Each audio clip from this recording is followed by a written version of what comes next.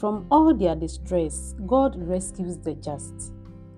Tuesday of the first week of Lent, February 20th, 2024. One does not live on bread alone, but on every word that comes from the mouth of God.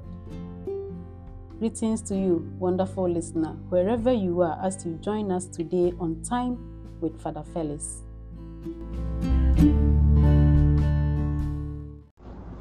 The peace of the Lord be with you. Today is the Tuesday of the first week of Lent. Isaiah chapter 55 verse 10 to 11. Matthew chapter 6 verse 7 to 15.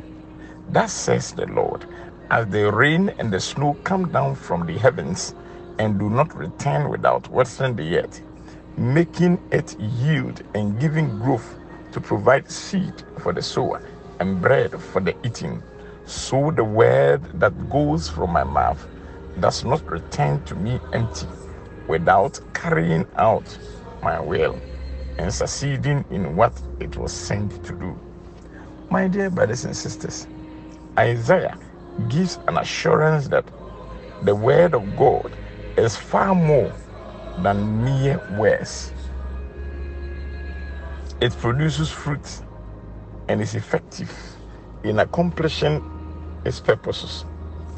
If you are privileged to be chosen as a bearer of the message, you just have to deliver, and the rest will be done by God Himself. Example is Jonah, who wanted to run away but was compelled to deliver the gospel. Jesus said to His disciples, in your prayers, do not babble as the pagans do, for they think that by using many words they will make themselves heard. Do not be like them. Your Father knows what you need before you ask Him. So you should pray like this: Our Father in heaven, may your name be held holy. Your kingdom come. Your will be done on earth as it is in heaven. Give us today our daily bread, and forgive us our debts as we have forgiven our debtors. And do not put us to the test, but save us from the evil one.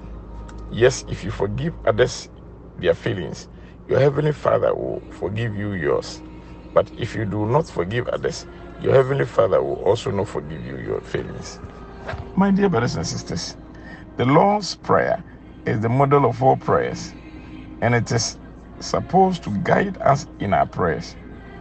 God's name should always be held in honor and not used casually. In praying, hallowed be your name, we should consider and treat the name as holy and cause it to be treated like that. We pray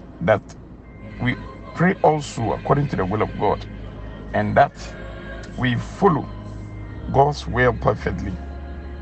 Moreover, prayer of petition is added as we ask God to give us our daily bread, that is our material needs.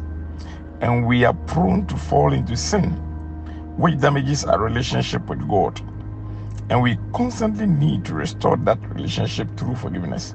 However, we forgive to be forgiven. Let us pray. Father, look upon us, your children, through the discipline of Lent. Help us to grow in our desire for you. Amen.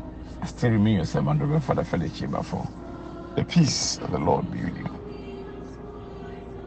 Amen. And with your spirit too, Father.